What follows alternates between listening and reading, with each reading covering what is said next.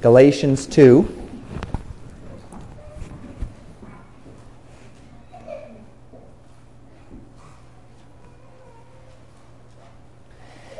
Not everything in the Christian world or in our Christian life is a battle. We always battle against the flesh, and as the Scriptures dictate it, the world, the flesh, and the devil. We're always battling against these foes in our lives, but the Christian life is not one characterized by a battle. It's intended to be characterized by peace and rest, not contention and conflict. Over these past couple weeks, we have learned some very important truths about the gospel of Jesus Christ. 2 weeks ago, we learned what the gospel is. We used 1 Corinthians 15 as our baseline for that, where Paul says, I have written unto you the same that I have received, that Christ died for our sins according to the Scriptures. He was buried and he rose again the third day according to the Scriptures. Last week we considered the need not only to trust the gospel for our own lives, to trust the gospel as it pertains to our salvation, but to trust the gospel as we share it. To trust that whether we are capable of expressing the gospel properly, or whether we feel as though we have the charisma or the ability in any way to say what needs to be said, to trust that if we say what God's Word says, that the gospel can do the rest. We're not responsible to convict hearts. We're not responsible. We don't need to guilt or manipulate anyone into accepting the gospel. The gospel of Jesus Christ is the power of God unto salvation. It stands alone in its capacity to convince men of their sin and of their need to recognize and believe the gospel of Jesus Christ. It is our job to tell. So we know the gospel. We receive the gospel, we share the gospel, we trust the gospel. But as Paul continues in Galatians 2, which is where we'll find ourselves this evening in verses 1 through 10, we find as well the extreme necessity not just of trusting the gospel and sharing the gospel and believing the gospel, but of, in a manner of speaking, defending the gospel. And as I say that, defending the gospel, you'll have to bear with me. It's not really defending the gospel as much as it is holding fast to the gospel and then allowing truth to defend itself against those that would seek to change it, against those that would seek to manipulate it, against those that would seek to confuse it, add to it, or detract from it. We've said already many times the gospel is the foundation of all redemption, and it is. If the gospel is man's exclusive hope, and it is, then we must understand that the further the gospel is lost beneath the waves of false claims and the waves of ideologies, and more focus is put on wrong elements of what it is that gets a man to God, the more people are lost to an eternity in hell. Our resistance to changing or marginalizing the gospel must regard no person. It doesn't matter what authority a person has.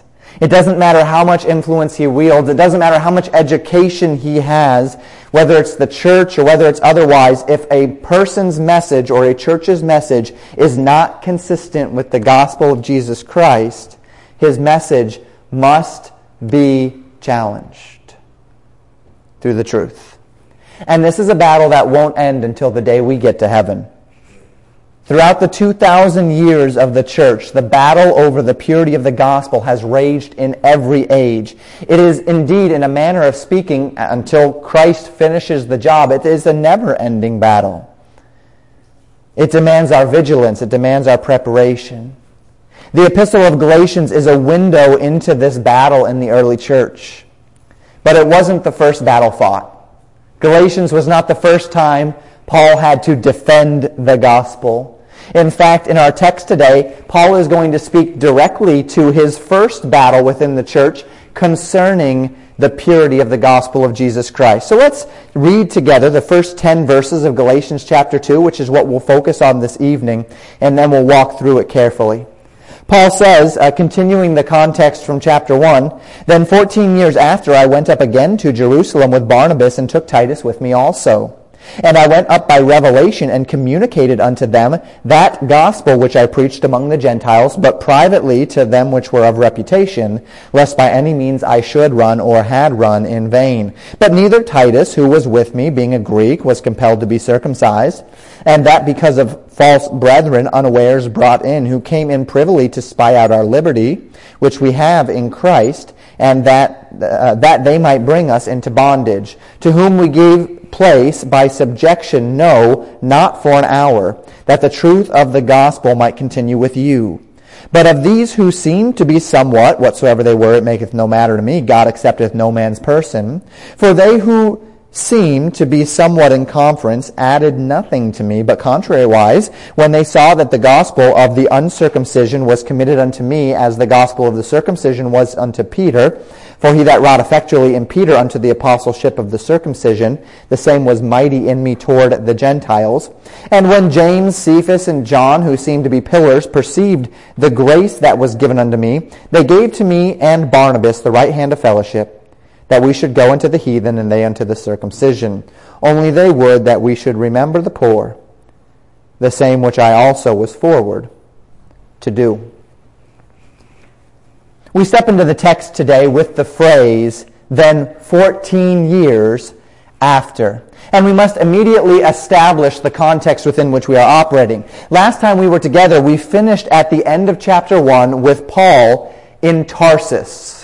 Recall, we mentioned that after Paul was saved, he spent 3 years in Damascus and Arabia. And in that time, he learned by revelation of Jesus Christ the doctrine of Christ and the doctrine of how the Old Testament applies and the doctrine of the church age.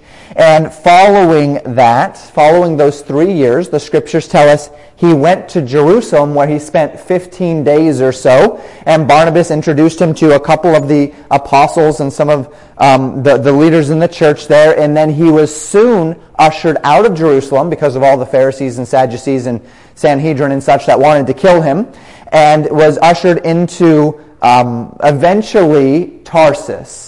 And he would eventually rest in Tarsus, which was where he was born and where he had come from originally, until Barnabas found him at least some 4 years later. All in all, between when Paul got saved and when his ministry began was at least 7 years. So as we ask this question, 14 years from what? There are several theories as to what this might be, two of which are most acceptable. Either 14 years after his first visit to Jerusalem, or 14 years after his initial conversion. At first glance, we might be tempted to say, well, 14 years after his visit to Jerusalem. This makes sense, considering in the context, the last thing he spoke of was his visit to Jerusalem. But as we broaden the context, we recognize that the flow of this argument, or the flow of Paul's message here, really began when he began speaking of his conversion. And so it does seem more likely from a contextual, a grammatical, even a Greek standpoint, that the 14 years harkens back to his original conversion, because he's speaking now of everything having to do with his conversion, his belief in the gospel, and how he came to his understanding of the gospel. And remember, what he's arguing here is that he did not come to an understanding of the gospel through any outside means, through any man.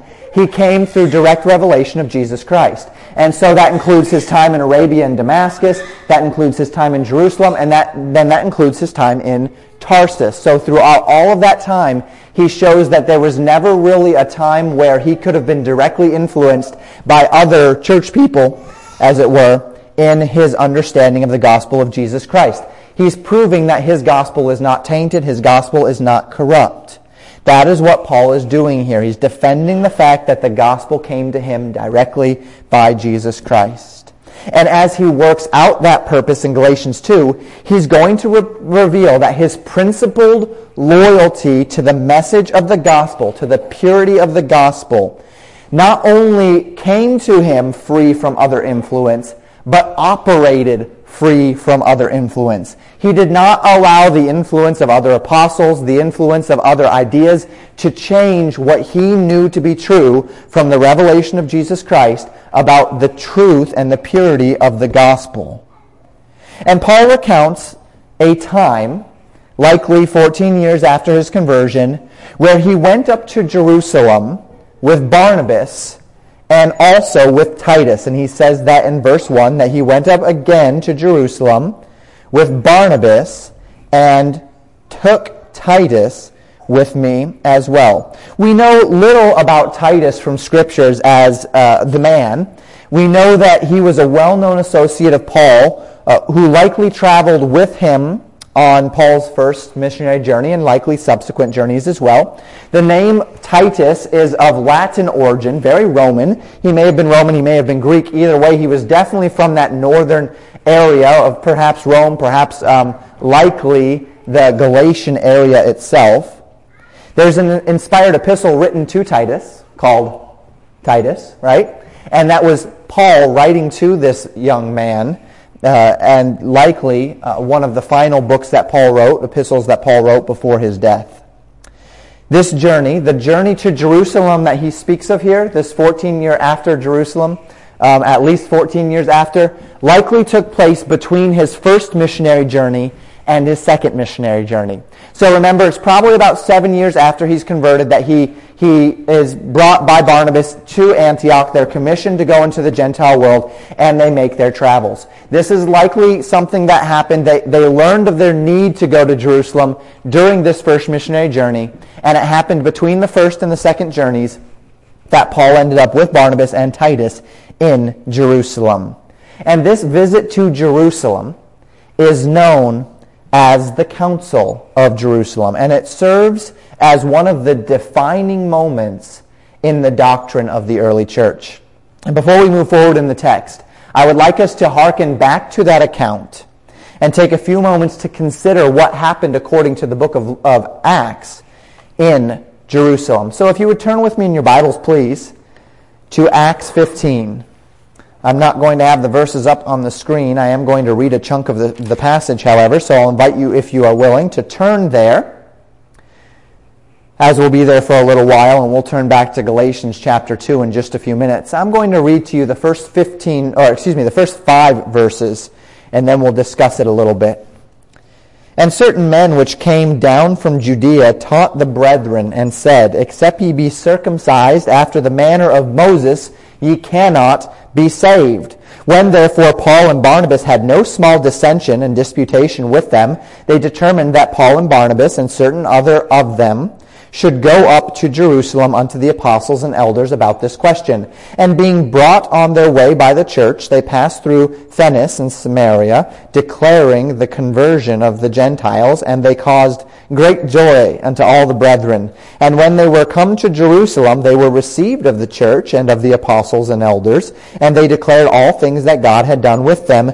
But there arose up certain of the sect of the Pharisees which believed, saying that it was needful to circumcise them and to command them to keep the law of Moses. So the idea that as we find the situation as we find it is this. Paul and Barnabas are out ministering, and they run across a man who had come from Judea. So he had been sourced in a church of Judea, and he had come from that church and was preaching that a man cannot be saved unless he submits himself to the circumcision of Moses. This is clear heresy.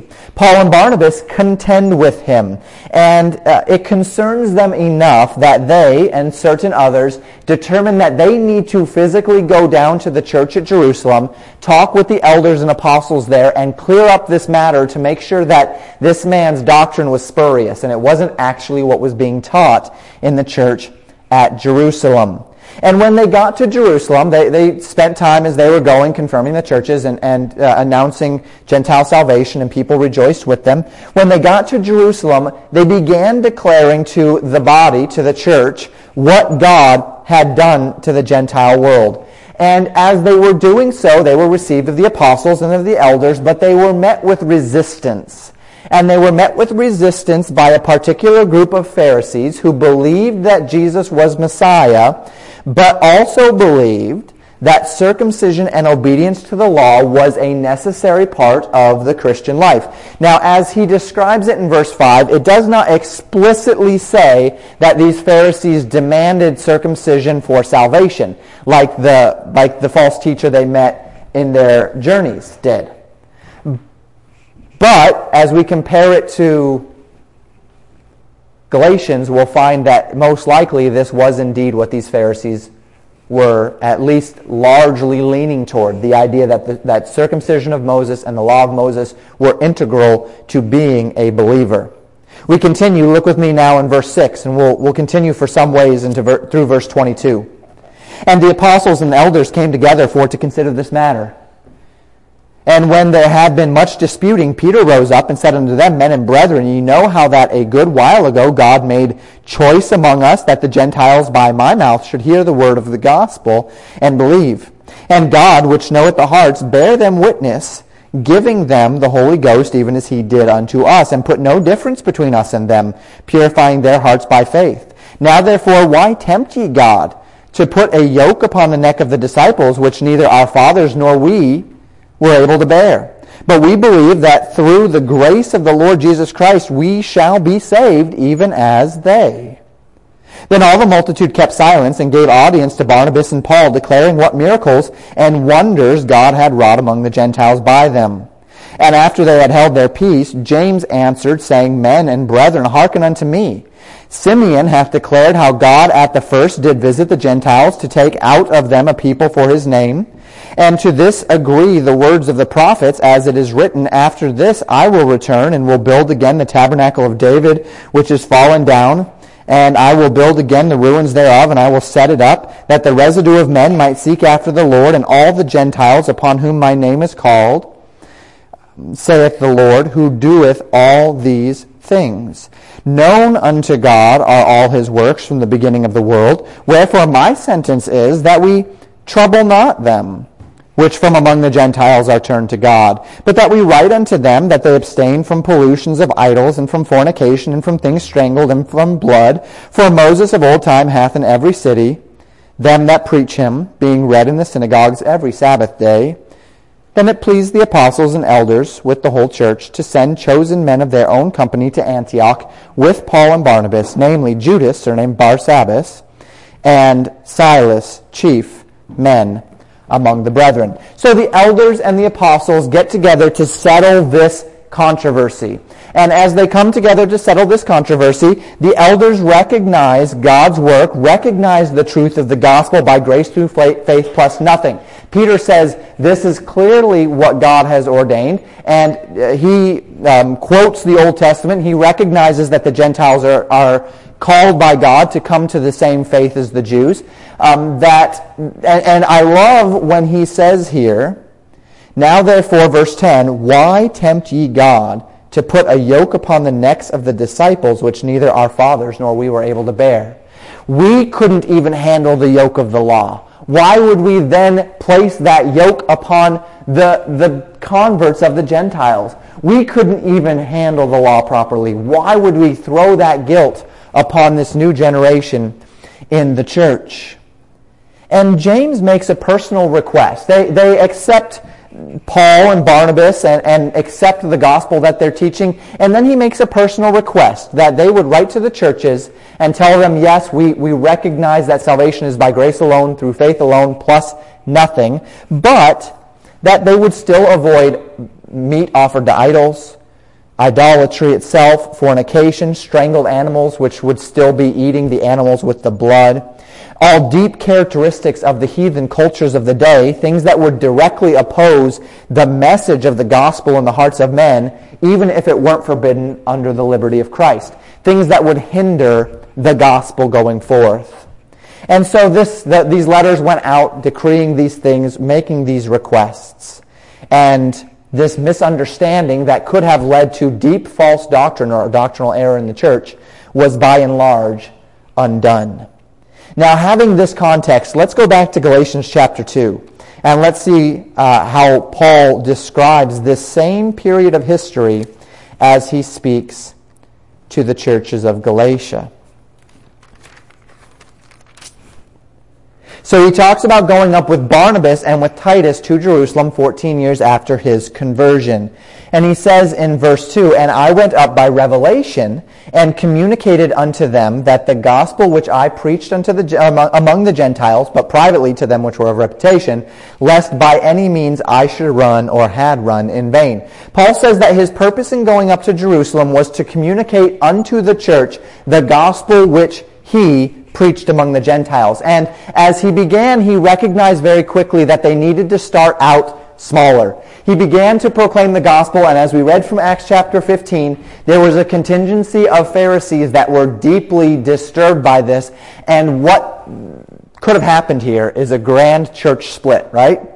This could have been the first church split in history, where the Pharisaical believers said, no, this is not what we like, not what we believe, and then you could have had that grace group, right, who believed in salvation by grace alone through faith alone, and it could have sent the church in two opposite directions. So instead, Paul says that as he began to communicate with them, they went private with this. They went into a smaller group to discuss this among the leaders, and then they would be able to rightly disseminate their understanding to the rest of the church and avoid the potential of a split or the deep potential of controversy. So he says that he communicated these things to them privately.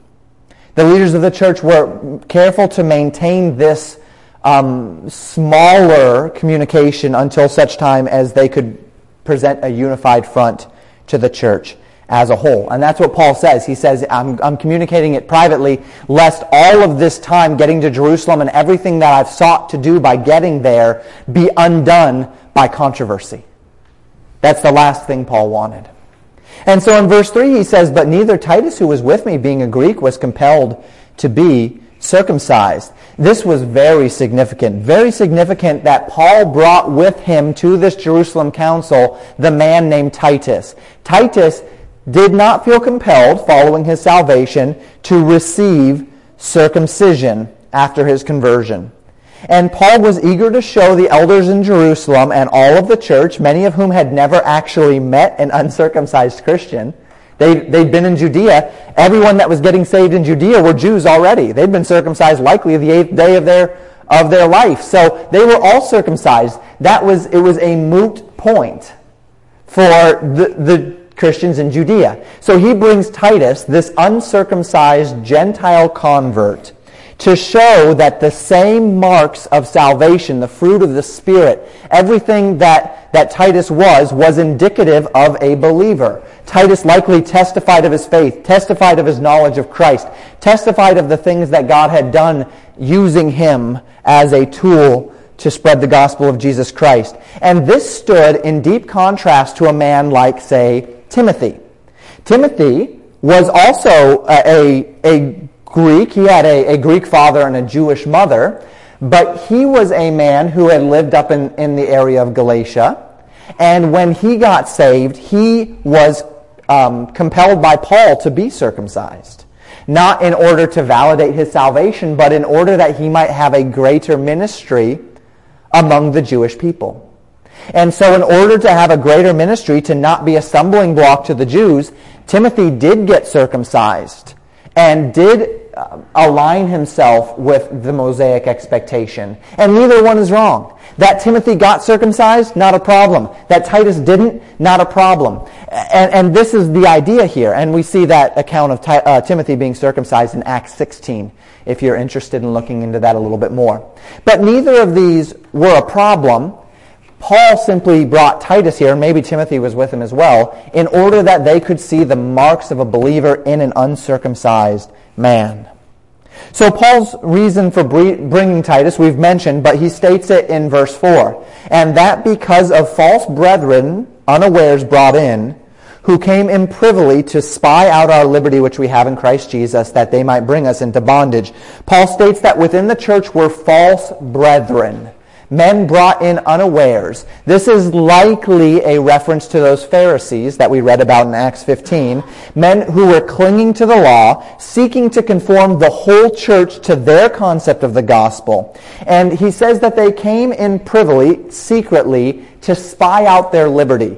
To discern what was being preached by Paul in order that they could stir people up against the liberty that is found in Christ. Bring them back under the bondage of the law. That's what Peter called it in Acts 15, right? A yoke which his fathers could not even bear. Why bring them under that yoke? It's a bondage. And then it's the same word that Paul uses here, the idea of bondage, the bondage of the law. And I want to carefully note here the fact that Paul calls these men false brethren, plainly stating that these are not true believers.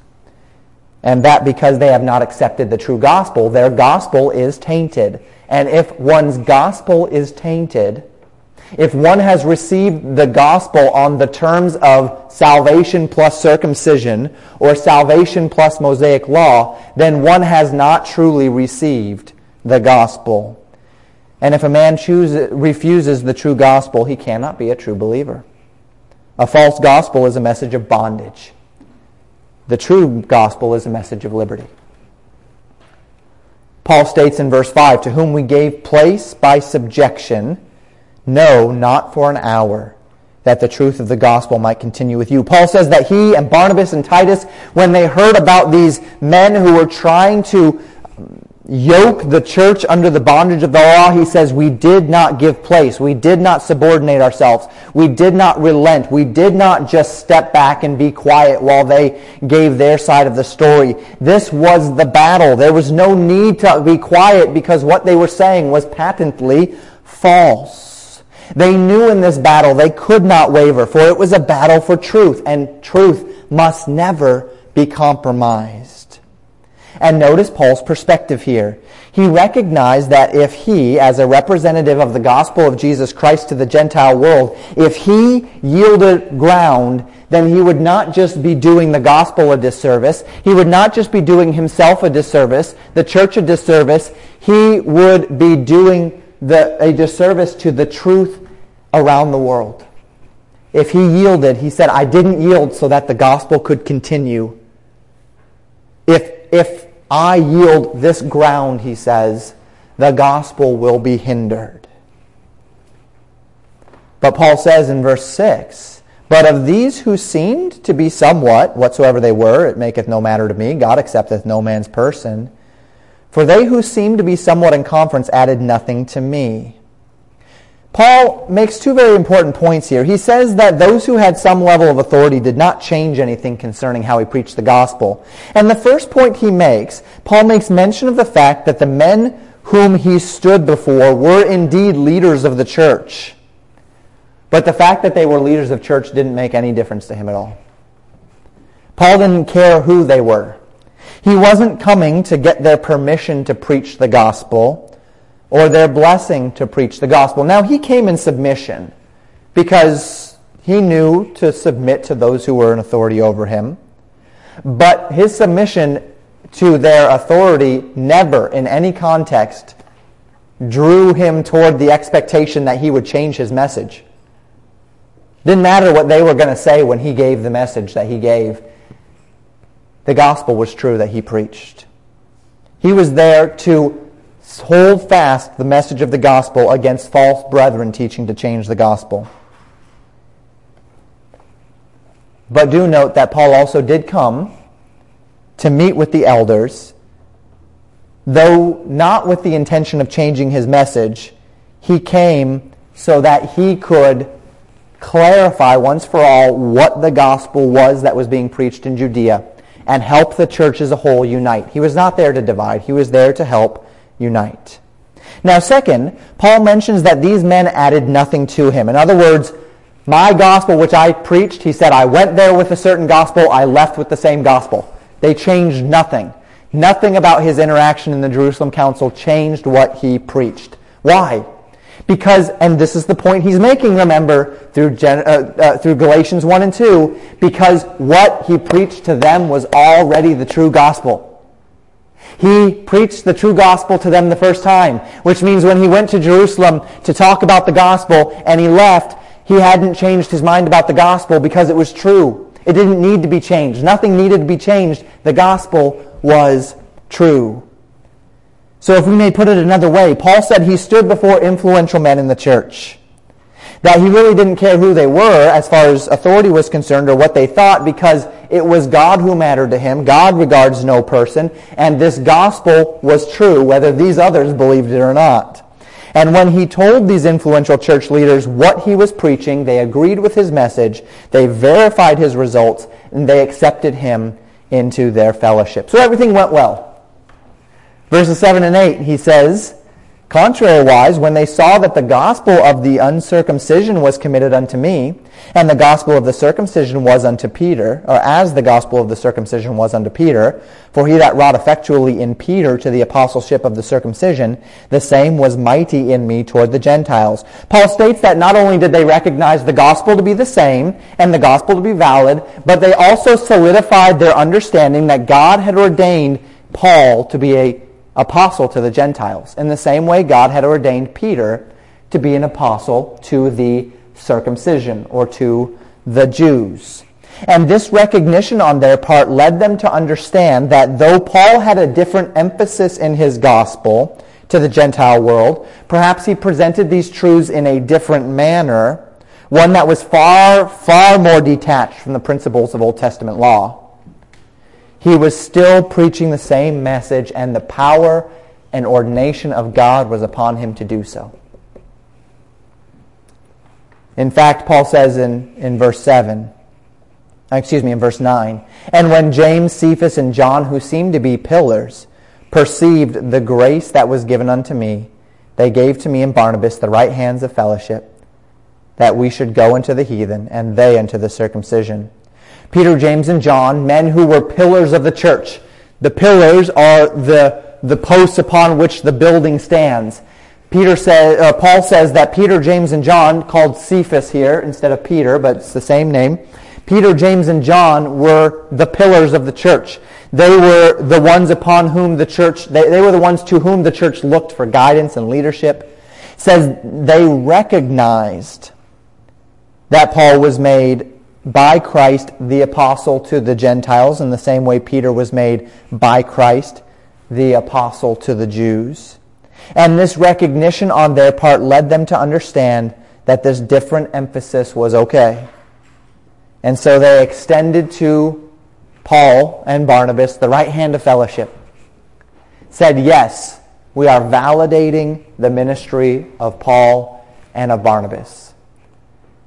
And this is very important as Paul is writing to Galatians, right?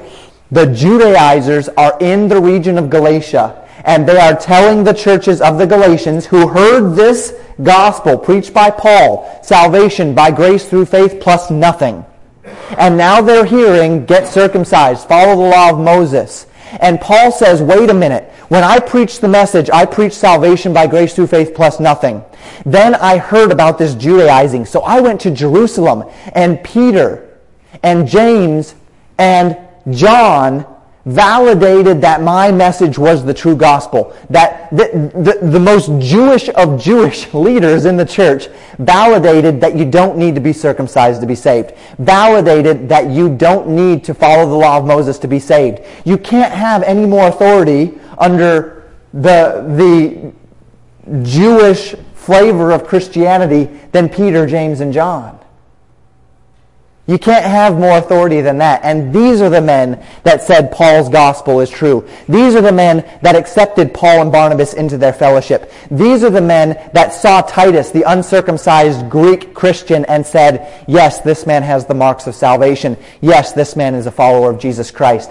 Paul is saying it is foolish for you to think that when I preached a gospel given by Jesus Christ without any influence, when the churches of Judea, the ones who came out of Judaism, heard my gospel, they validated that it was the truth. And here are these men operating in contradiction to the church in Jerusalem, in contradiction to the gospel of Jesus Christ, and you're believing them. And you're following them. And literally he's just kind of saying, stop it. Stop this foolishness. This is foolishness. Everything points to the fact that the gospel which they're telling you is not a gospel. It is a false gospel. Now, Paul does recount that the group did in fact ask one thing of him in Jerusalem, that they would remember the poor. He says, I was already forward to do this. In fact, this time in Jerusalem was actually not the first time he'd been back to Jerusalem. The Jerusalem Council was not the first time he'd been back to Jerusalem since he was first there 14 years earlier. He was there 14 years earlier. He went to Tarsus. They started their missionary journey. They took a collection for the saints, the poor in Jerusalem, and they delivered that collection to Jerusalem. And then they continued on their way, and then they went to the Jerusalem Council. And so we see that he has already been forward to do this, and in fact, in his second missionary journey, he'll be even more forward in this regard. And his third, he will continue to press the point that these churches need to be giving to the poor, particularly in Jerusalem. This was the area where there was the maximum amount of persecution in the church. The Sanhedrin were being ruthless. Jews were losing their jobs, losing their families, losing their lives over the gospel of Jesus Christ. The church in Jerusalem was poor. The church in Jerusalem, these men and these women had nothing because of their devotion to Jesus Christ. And so Peter, James, and John said, this is our request of you. You say, well, that's not what the book of Acts says. The book of Acts says that they requested that there would be no idolatry, meat offered to idols, fornication, strangling, and eating of blood. Well, that's true, but that's what the church wrote unto the other churches about. That's not what they requested of Paul. The only thing they requested of Paul was that he remember the poor. When they wrote to the other churches validating the gospel minus circumcision in the law, that's when they wrote requesting to each of them that they would avoid these other elements of potential contention.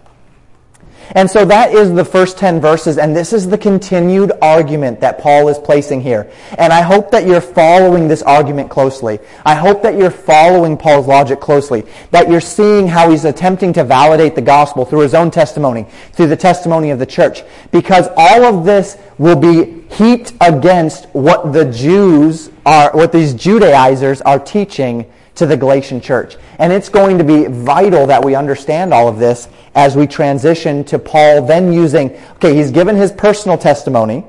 That's one way. He's given the testimony of the validation of the church. That's another way. And then he's going to doctrinally prove from the Old Testament, of all places, that salvation is by grace through faith plus nothing. And that's where we're headed next. We've seen the personal testimonies and the experiences. Now it's time for the doctrine. And we'll get there in the weeks to come. 3 points, however, as we apply in our time this evening. Point number 1, we understand that the battleground of the gospel is a battleground for truth. Point number 2, the truth of the gospel transcends rank, position, or authority. Point number 3, where all men seek truth, there will be fellowship, not battle. Let's talk about these 3 points together. Point number 1, the battleground of the gospel is a battleground for truth. Paul said this in Ephesians 6, verse 12. For we wrestle not against flesh and blood, but against principalities, against powers, against the rulers of the darkness of this world, against spiritual wickedness in high places. As it relates to the gospel of Jesus Christ, there are men and women out there with various motives. Some genuine, some not.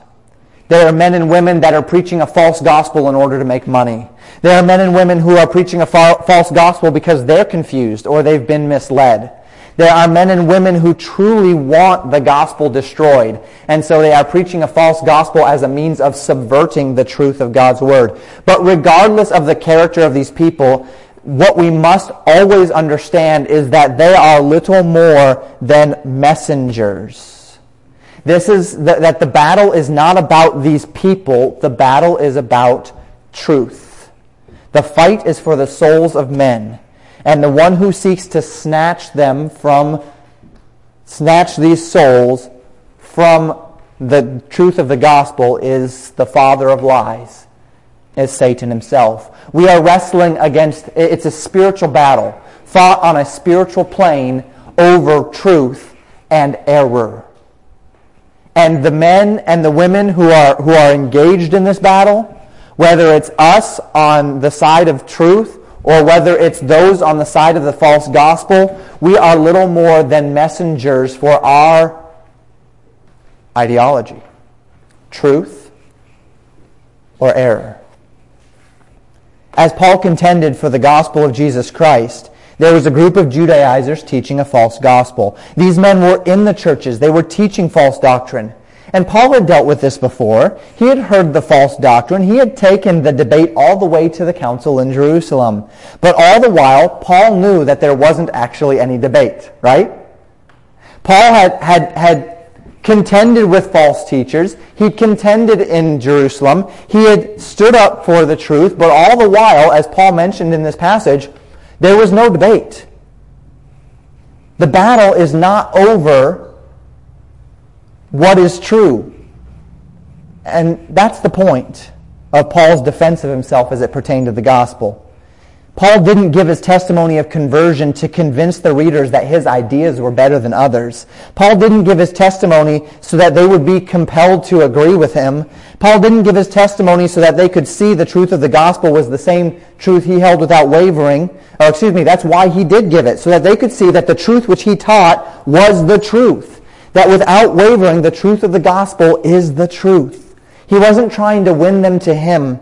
He was trying to win them to the truth. Paul knew that he was wrestling with not people, but ideas. Not the ideas of men, but the ideology of the wicked one. It is a battle not won by debate. It's a battle won by holding fast to the truth. The battle for truth. It's not a battle of superior arguments, superior charisma, superior minds. It's a battle for truth. One man once put it this way: the truth is like a lion. You don't have to defend it. Let it loose. It will defend itself. And that's what Paul was doing. He wasn't seeking to concoct all sorts of reasons why you need to follow him or why he is right. He simply was there defending the truth by standing for the truth. If we approach the gospel as if the message itself needs to be proven, we've already given ground. Truth defends itself because it is true. I don't need to defend the fact that the sky is blue. We know the sky is blue. You may argue that the sky is green. You may argue that the sky is purple. You may argue that the sky is brown. But all I need to do to defend my position is to hold fast to the truth. I could waste my time trying to give you all sorts of technical reasons why your claims, your assertions that the sky is purple is wrong. But it's really a waste of time, right? Because all you have to do is look at the truth, look at the sky to know that it's blue. My efforts are best spent asserting what is true, not necessarily defending what is true. My efforts are best spent taking what is obvious and showing it to others and asserting it dogmatically. Paul went to Jerusalem to defend the gospel by asserting the gospel. He went to Jerusalem and proved the power of the gospel apart from circumcision by showing the power of the gospel apart from circumcision. He went to Jerusalem and he argued his case by standing for what was right. But never, at any moment, was the battle over whether or not Paul's gospel was true, because that's set in stone. The battle was attempting to help others see the content of the gospel. So the battleground of the gospel is a battleground for truth. Point number 2, the truth of the gospel, it transcends rank, it transcends position, it transcends authority. Paul said in chapter 1, verse 8, "But though we or an angel from heaven preach any other gospel unto you than that which we have preached unto you, let him be accursed." Paul asserted in this statement that it doesn't matter who it was that came preaching some other message. If they had some other message than the truth that we see clearly enumerated in God's Word and in the message of Jesus Christ about belief alone, that it is a false gospel. Even if it was an angel from heaven that asserted this false gospel, it's false. We mentioned already that Paul stood before these elders and apostles in Jerusalem. And as he did so, he was not concerned with what they thought, because no matter what they concluded, the gospel doesn't change. So we wrestle on the battleground of truth. We wrestle against the ideologies of Satan and his minions. But we must understand as well that Satan and his minions have men on their side. And our declaration of the gospel will challenge these men. It will challenge their authority. It will challenge their truthfulness. It will challenge their own worldview, their own ideology. And that doesn't matter, because God doesn't play favorites. Paul spoke of standing before men who were somebody, but that didn't matter. It didn't matter what position they held, because God accepts nobody's person. It doesn't matter how many degrees a man has when he stands before God. He's not going to convince God that God was wrong in the gospel. It doesn't matter how many accomplishments a man has when he stands before the throne. When he stands before God to judgment, the gospel is the gospel, and he won't be able to convince God otherwise.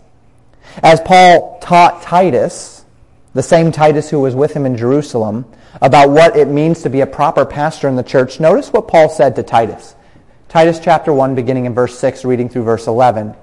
If any be blameless, the husband of one wife, having faithful children, not accused of riot or unruly, for a bishop must be blameless as the steward of God, not self-willed, not soon angry, not given to wine, no striker, not given to filthy lucre, but a lover of hospitality, a lover of good men, sober, just, holy, temperate, holding fast the faithful word as he hath been taught, that he may be able, by sound doctrine, both to exhort and to convince the gainsayers. For there are many unruly and vain talkers and deceivers, especially they of the circumcision, whose mouths must be stopped, who subvert whole houses, teaching things which they ought not, for filthy lucre's sake. Paul speaks to Titus, and he tells him that deceivers, and note this, he says, especially they of the circumcision, right? That's these Judaizers, these false teachers, these Judaizers, were prevalent, and they were, he said, subverting whole houses against the gospel of Jesus Christ. Whole families would fall into the error of a Judaistic false gospel. And he says these mouths must be stopped. But how is it that these mouths were stopped? What advice did he give to Titus in how to stop their mouths? Well, we read it in verse 9. Look at it again. Holding fast the faithful word as he hath been taught, that he may be able by sound doctrine both to exhort and to convince the gainsayers. This is your means by which you defend the gospel of Jesus Christ. It's not by knowing every error. You know, you can try. You can get a book and you can read about all the different cults and all the different false gospels, and you can read up on every single one of them, and you can work hard to know them, and you can have all of your ducks in a row. But the greatest defense, the greatest way you can defend the gospel of Jesus Christ is simply by telling it as it is by simply telling others, I don't know where you're getting your idea of the gospel from, but let me open up John 3:16 and tell you what the Bible says. I don't know where you're getting this idea of faith plus works, or faith plus baptism, or faith plus communion, or faith plus sacraments, or faith plus name, fill in the blank. I don't know where you're getting that from, but let's open the Bible to 1 Corinthians 15, verses 3 and 4, and see what the Bible has to say about the gospel of Jesus Christ. That's how you defend the gospel, by holding fast the faithful word through sound doctrine. If we want to defend the gospel, learn sound doctrine.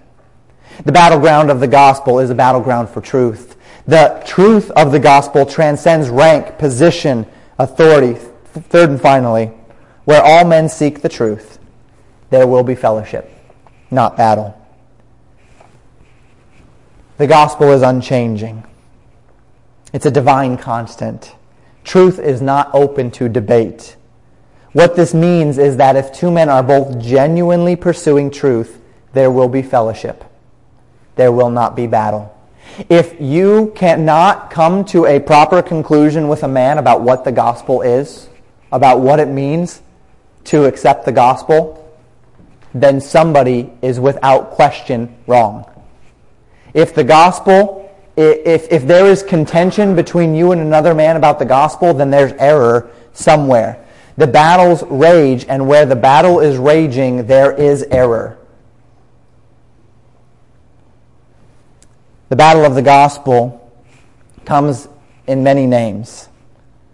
And we considered some of these. I've mentioned many of them tonight. We talk about lordship, salvation, baptismal regeneration, replacement theology, Arminianism, Calvinism, all of these different names for this battle over what is the gospel. And they're battles because there's error somewhere. Paul stood before the apostles and the elders, and he proclaimed what he taught concerning the gospel.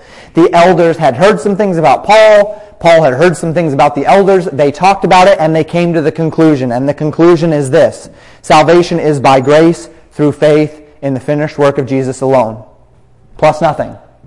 And they said, yep, that's what we believe. And they said, yep, that's what we believe. That's what we're teaching. That's what we're teaching. And we're going to have to come about it a little bit different because these are Jews here, and we have to reach the circumcision this way. And Paul says, well, I go about it a little bit different because these are Gentiles, and you reach the Gentile world this way. And they say, that's okay. You reach the Gentile world, and you emphasize those aspects of the gospel that are needful and not. So you don't have to tell them to get circumcised. You don't have to tell them to keep the law. All of those things, that's fine. Whereas a Jew who gets saved, as he starts to study the Old Testament, he realizes that the law is indeed holy and right and good. And he loves his Jewish heritage. The Messiah is a Jew. Christ still has a plan for the Jews. He's returning, and he will save the Jews. And as they understand this, maybe they wanted to maintain their loyalty to the law, and that is okay. That's okay. They had different methods by which, different emphases, but the gospel, when you boil it down, was salvation by grace through faith alone in the finished work of Christ. And when they realized that they were both preaching that message, they extended the right hand of fellowship one to another, and there was peace. If you can't come to that peace, it's because there's error somewhere.